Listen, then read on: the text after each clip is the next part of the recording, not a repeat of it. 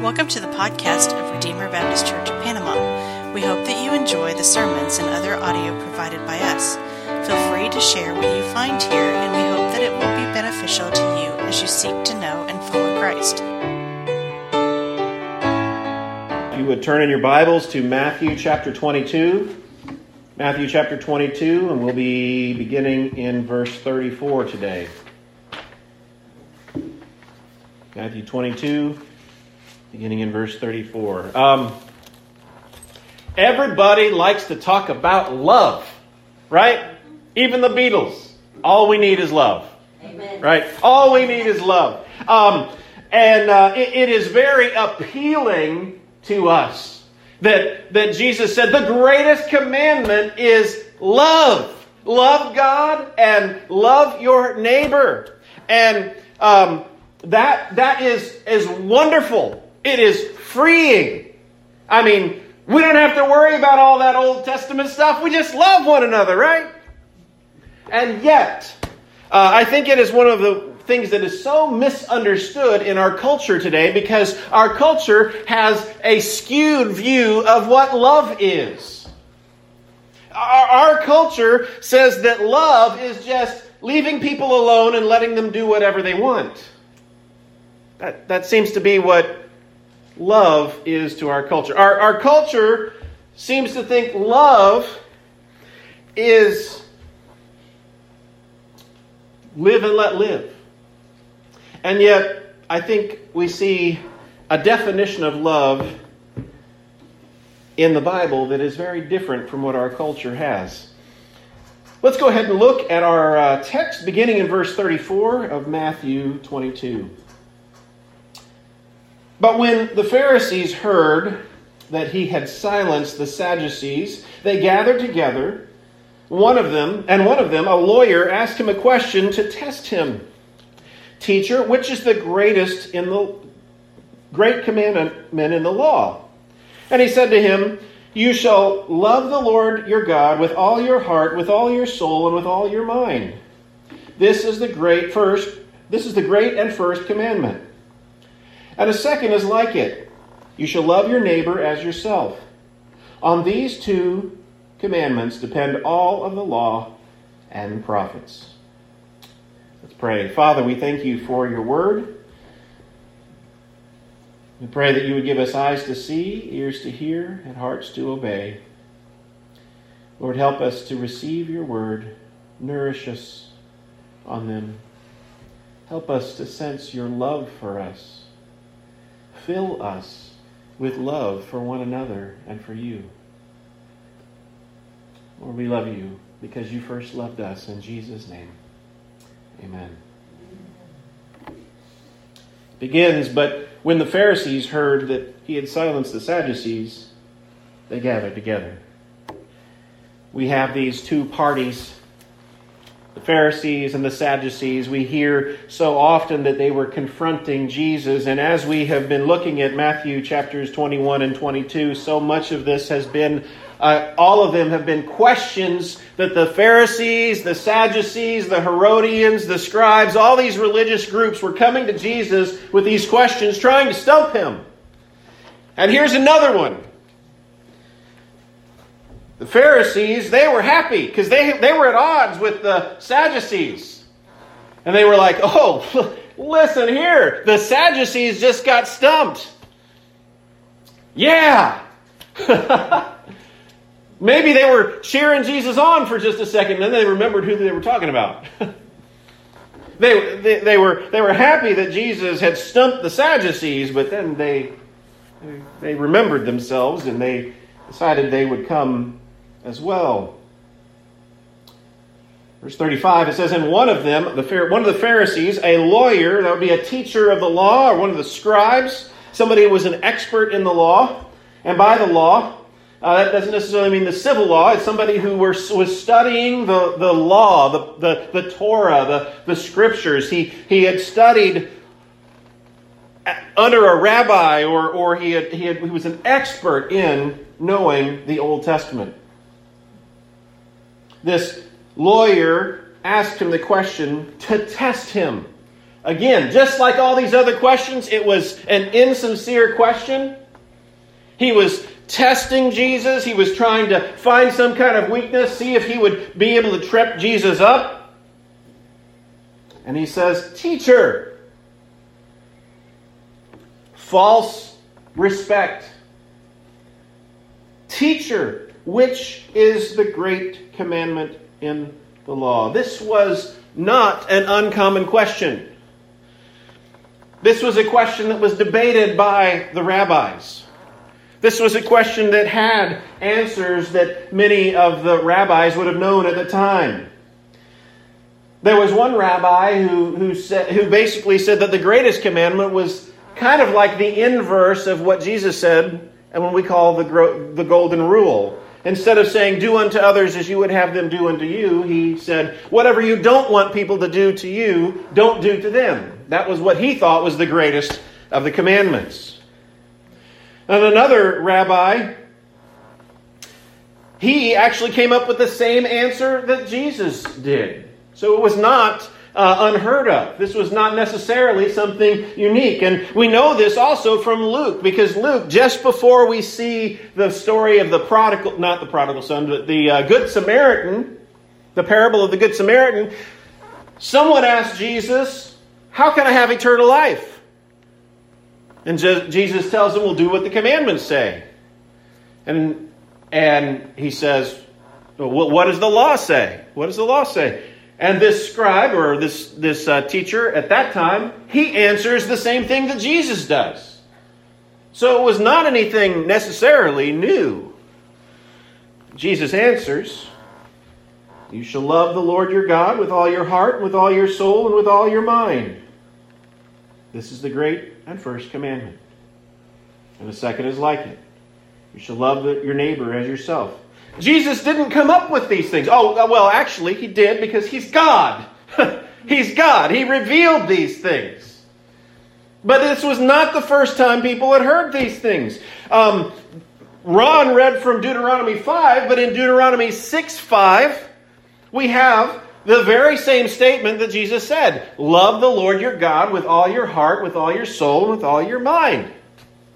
And in in Leviticus 19:18, it says, "You shall love your neighbor as yourself." What Jesus answered was directly out of the Torah, out of the first 5 books of the Bible. So he wasn't coming up with something brand new. He was just quoting Scripture. But this last part is unique. He says, "On these 2 commandments depend the law and the prophets." On these 2 commandments depend the law and the prophets. There were other ways that the rabbis had explained it, but not exactly in these words. All the law and the prophets depend upon these 2 things. Now, it's common, and I think we can do this. Every other law in the Bible can be boiled down to love your neighbor, love God, and love your neighbor. But also, one other thing we need to remember is if we don't have love, just like Paul said, we're like a sounding brass. If we can speak with the tongues of men and angels, if we can prophesy, if we can do all these things, but we have not love, we're empty. And if we can be meticulously obedient to every little single command, and we don't love God and love our neighbor, then our righteousness is filthy rags.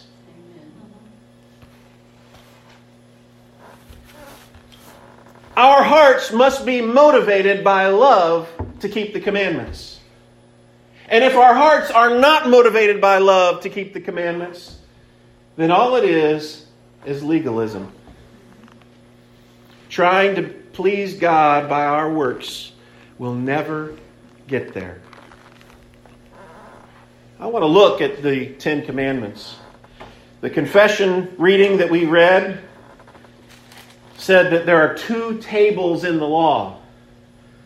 You have the first table that's about our duties toward God, and the second table is about our duties toward man. People have recognized this for centuries.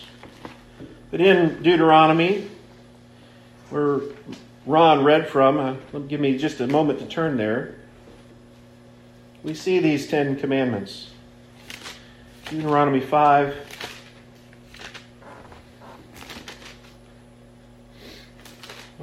Skip to page. You shall have no other gods before me.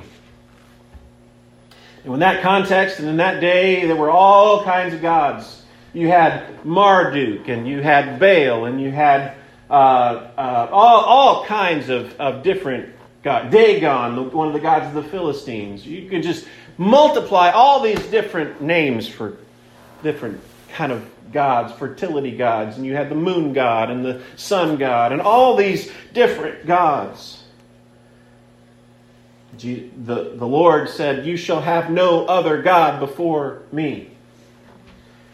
And we think in our modern ways, we think, well, that one's easy because we wouldn't be so primitive as to get down in front of some idol and worship it. And yet,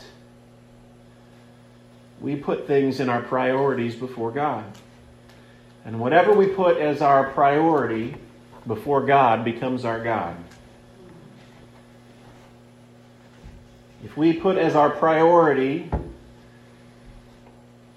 our own comfort, if we put as our priority our bank account, if we put as our priority anything, it can even be good things, our family, our career, anything we put before God, even if it's a good thing, is idolatry. And he says, "You shall not make for yourself the carved image or any likeness of anything that is in heaven or that is on the earth beneath." We think, oh, another easy one. Oh, we're not bowing down to any idols. He says the term image. And our minds, our 21st century minds, are so captured by images. If we can make a God out of anything, even good things, how often we can worship images. The things that we see, the things that attract our eyes and suck us in. And also, I think this is a warning against having the wrong view of God. God is not something that you can represent in some kind of image.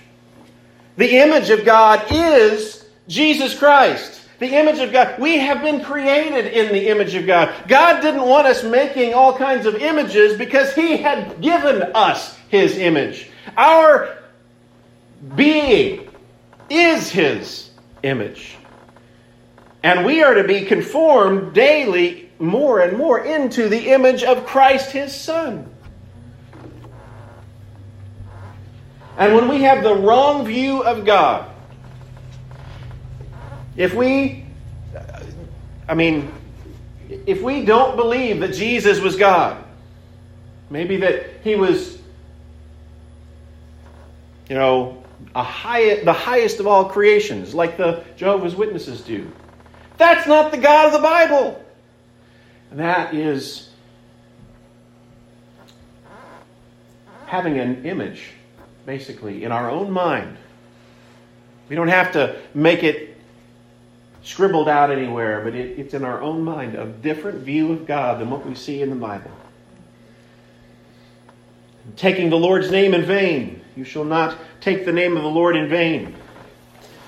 We often think about that as using the Lord's name as a curse word, like saying something. We hit our thumb with a hammer and we might say something, or we might be really angry at a person and say something that I can't even repeat here because I'm so concerned about that.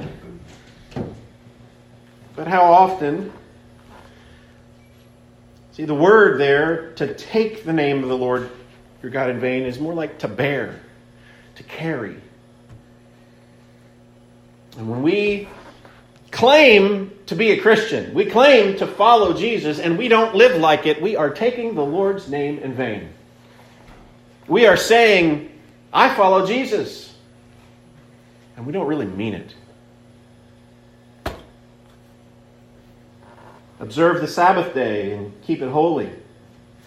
Well, this could take a whole sermon on its own.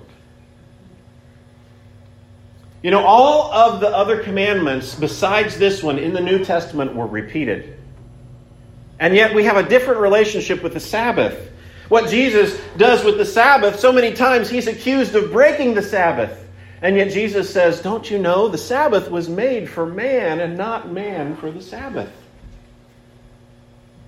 We see Paul saying, someone may worship God on one day and someone may worship God on another day, and don't judge each other based on what day you worship.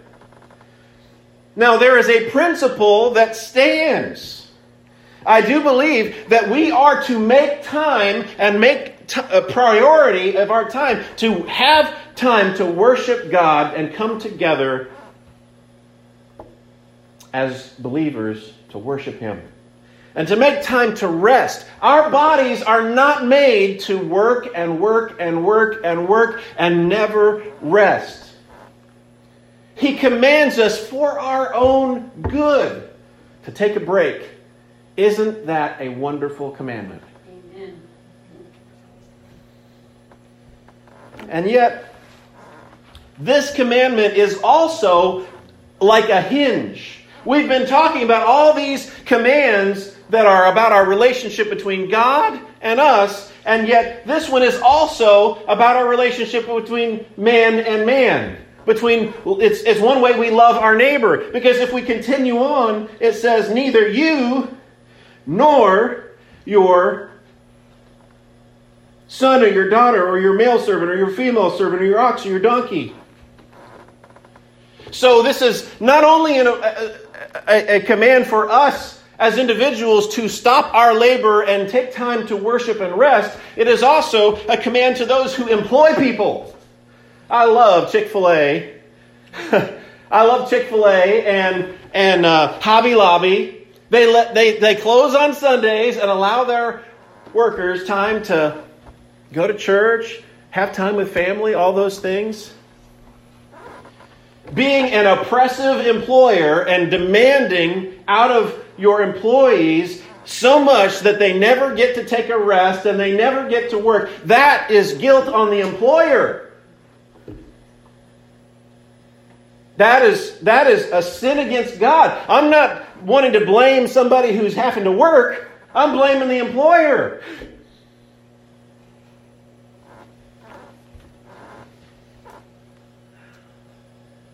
And one more thing here.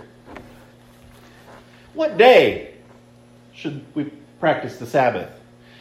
We have the Seventh-day Adventists to say, well, there's nowhere in the Bible that says that the Sabbath changed to Sunday, and so they still worship on Saturdays. Yet we see the practice of the early church was that they met together on Sundays, on the first day of the week. We have places where it says that, like Paul says, when you come together on the first day of the week to take a collection. That's one thing we see in Paul. And in the book of Revelation, John says he has his vision on the Lord's Day, referring to the first day of the week. This is a complicated issue. Again, I could spend a whole sermon on this. And we got a late start, so I don't want to spend too much time on it. But here's what I think we can boil it down to. In the Old Testament, this is not original to me, but in the Old Testament, Saturday, the seventh day of the week, was the Sabbath, because all week long you were looking forward to that break. It anticipated something coming. And in the church, our rest is here.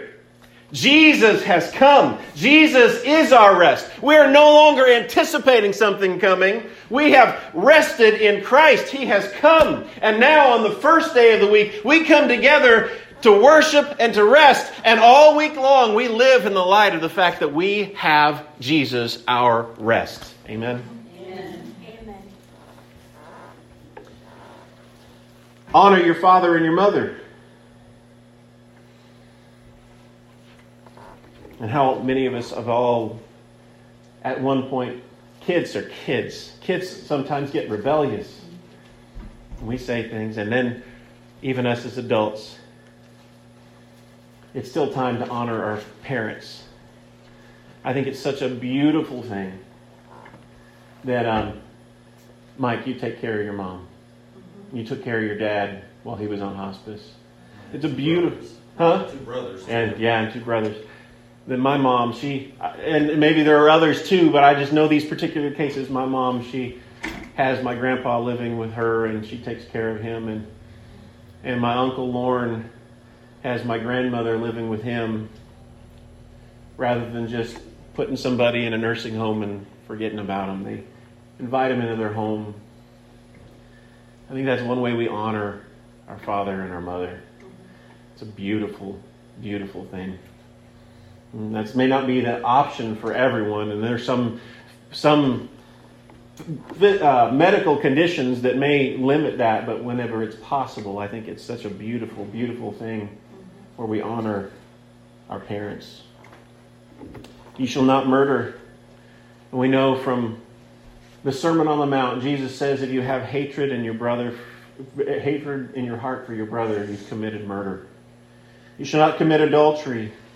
We know Jesus also said in the Sermon on the Mount, if you look at a woman with lust in your heart, you've committed adultery already. You shall not steal.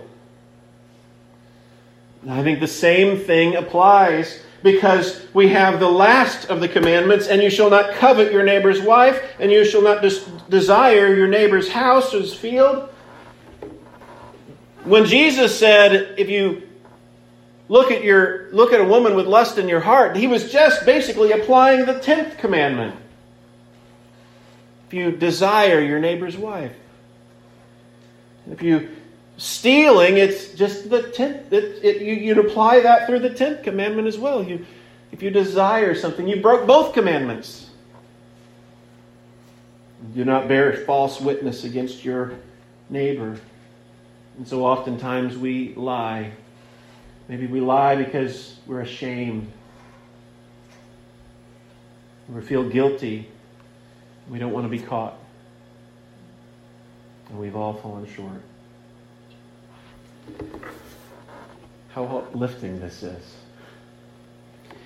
Each of these commandments, 5 through 6, are about loving our neighbor. Each of commandments 1 through 4 are about loving God. So, from one perspective, when we come to the New Testament, I think we have a liberty and a freedom where our focus should be love God and love our neighbor, and that the rest will take care of itself. If we love God and we love our neighbor, then the rest should take care of itself. Yet we have to define love consistently with what we see here. Not take the world's definition of love. If we want to know what love looks like, let's look to what the Bible describes. But finally, just like Jesus shows us in the Sermon on the Mount, none of us can do it. None of us can do it. We have all fallen short. And that is why God commended His love towards us in that while we were yet sinners, Christ died for us. If all we had was love your neighbor, love God, we would still be going to hell. Because that's all just law. And we could never keep the law. Even if that was all the law, if we got rid of all the other commandments in the Old Testament and just said, love God and love your neighbor, we'd all still go to hell. Because we couldn't do it. Only Jesus could. He came and showed us what love is. God commended His love, and that while we were yet sinners, Christ died for us. He gave Himself as a ransom for many. He went to the cross, He died, He rose again, and we are now brothers and sisters. If we put faith in Him, we trust in Him, we take His death to our account, we are risen with righteousness that is not our own, but it is Jesus'. We also know that we now have a power to love that we didn't have before. We can love God because He first loved us. We can't do it on our own. We had to be loved by Him. And He changes us from the inside out. And He gives us a love for others we never had before. I think we also see this demonstrated in the Ten Commandments. Before the Lord gives the Ten Commandments, before He gives the very first one, He says, I am the Lord who brought you out of the land of Egypt, out of the house of slavery. He's able to give those laws to the people because He had already redeemed them. I'm the Lord who brought you out of the house of slavery. Therefore, keep these commands. The law is given in the context of redemption. We don't keep the law as Christians in order to be saved. No. We have been redeemed, and He fills us with His Spirit. He fills us with His power. He fills us with His love that overflows so that we can love God and we can love our neighbor in ways that we never could as the natural man. That's why we had to be born again. That's why we need a new heart. It's not something that's possible until He's changed us from the inside out.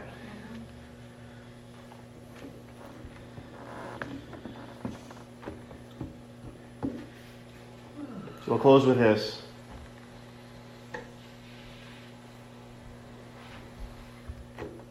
Love God. Love each other. Love our neighbors. Because He first loved us.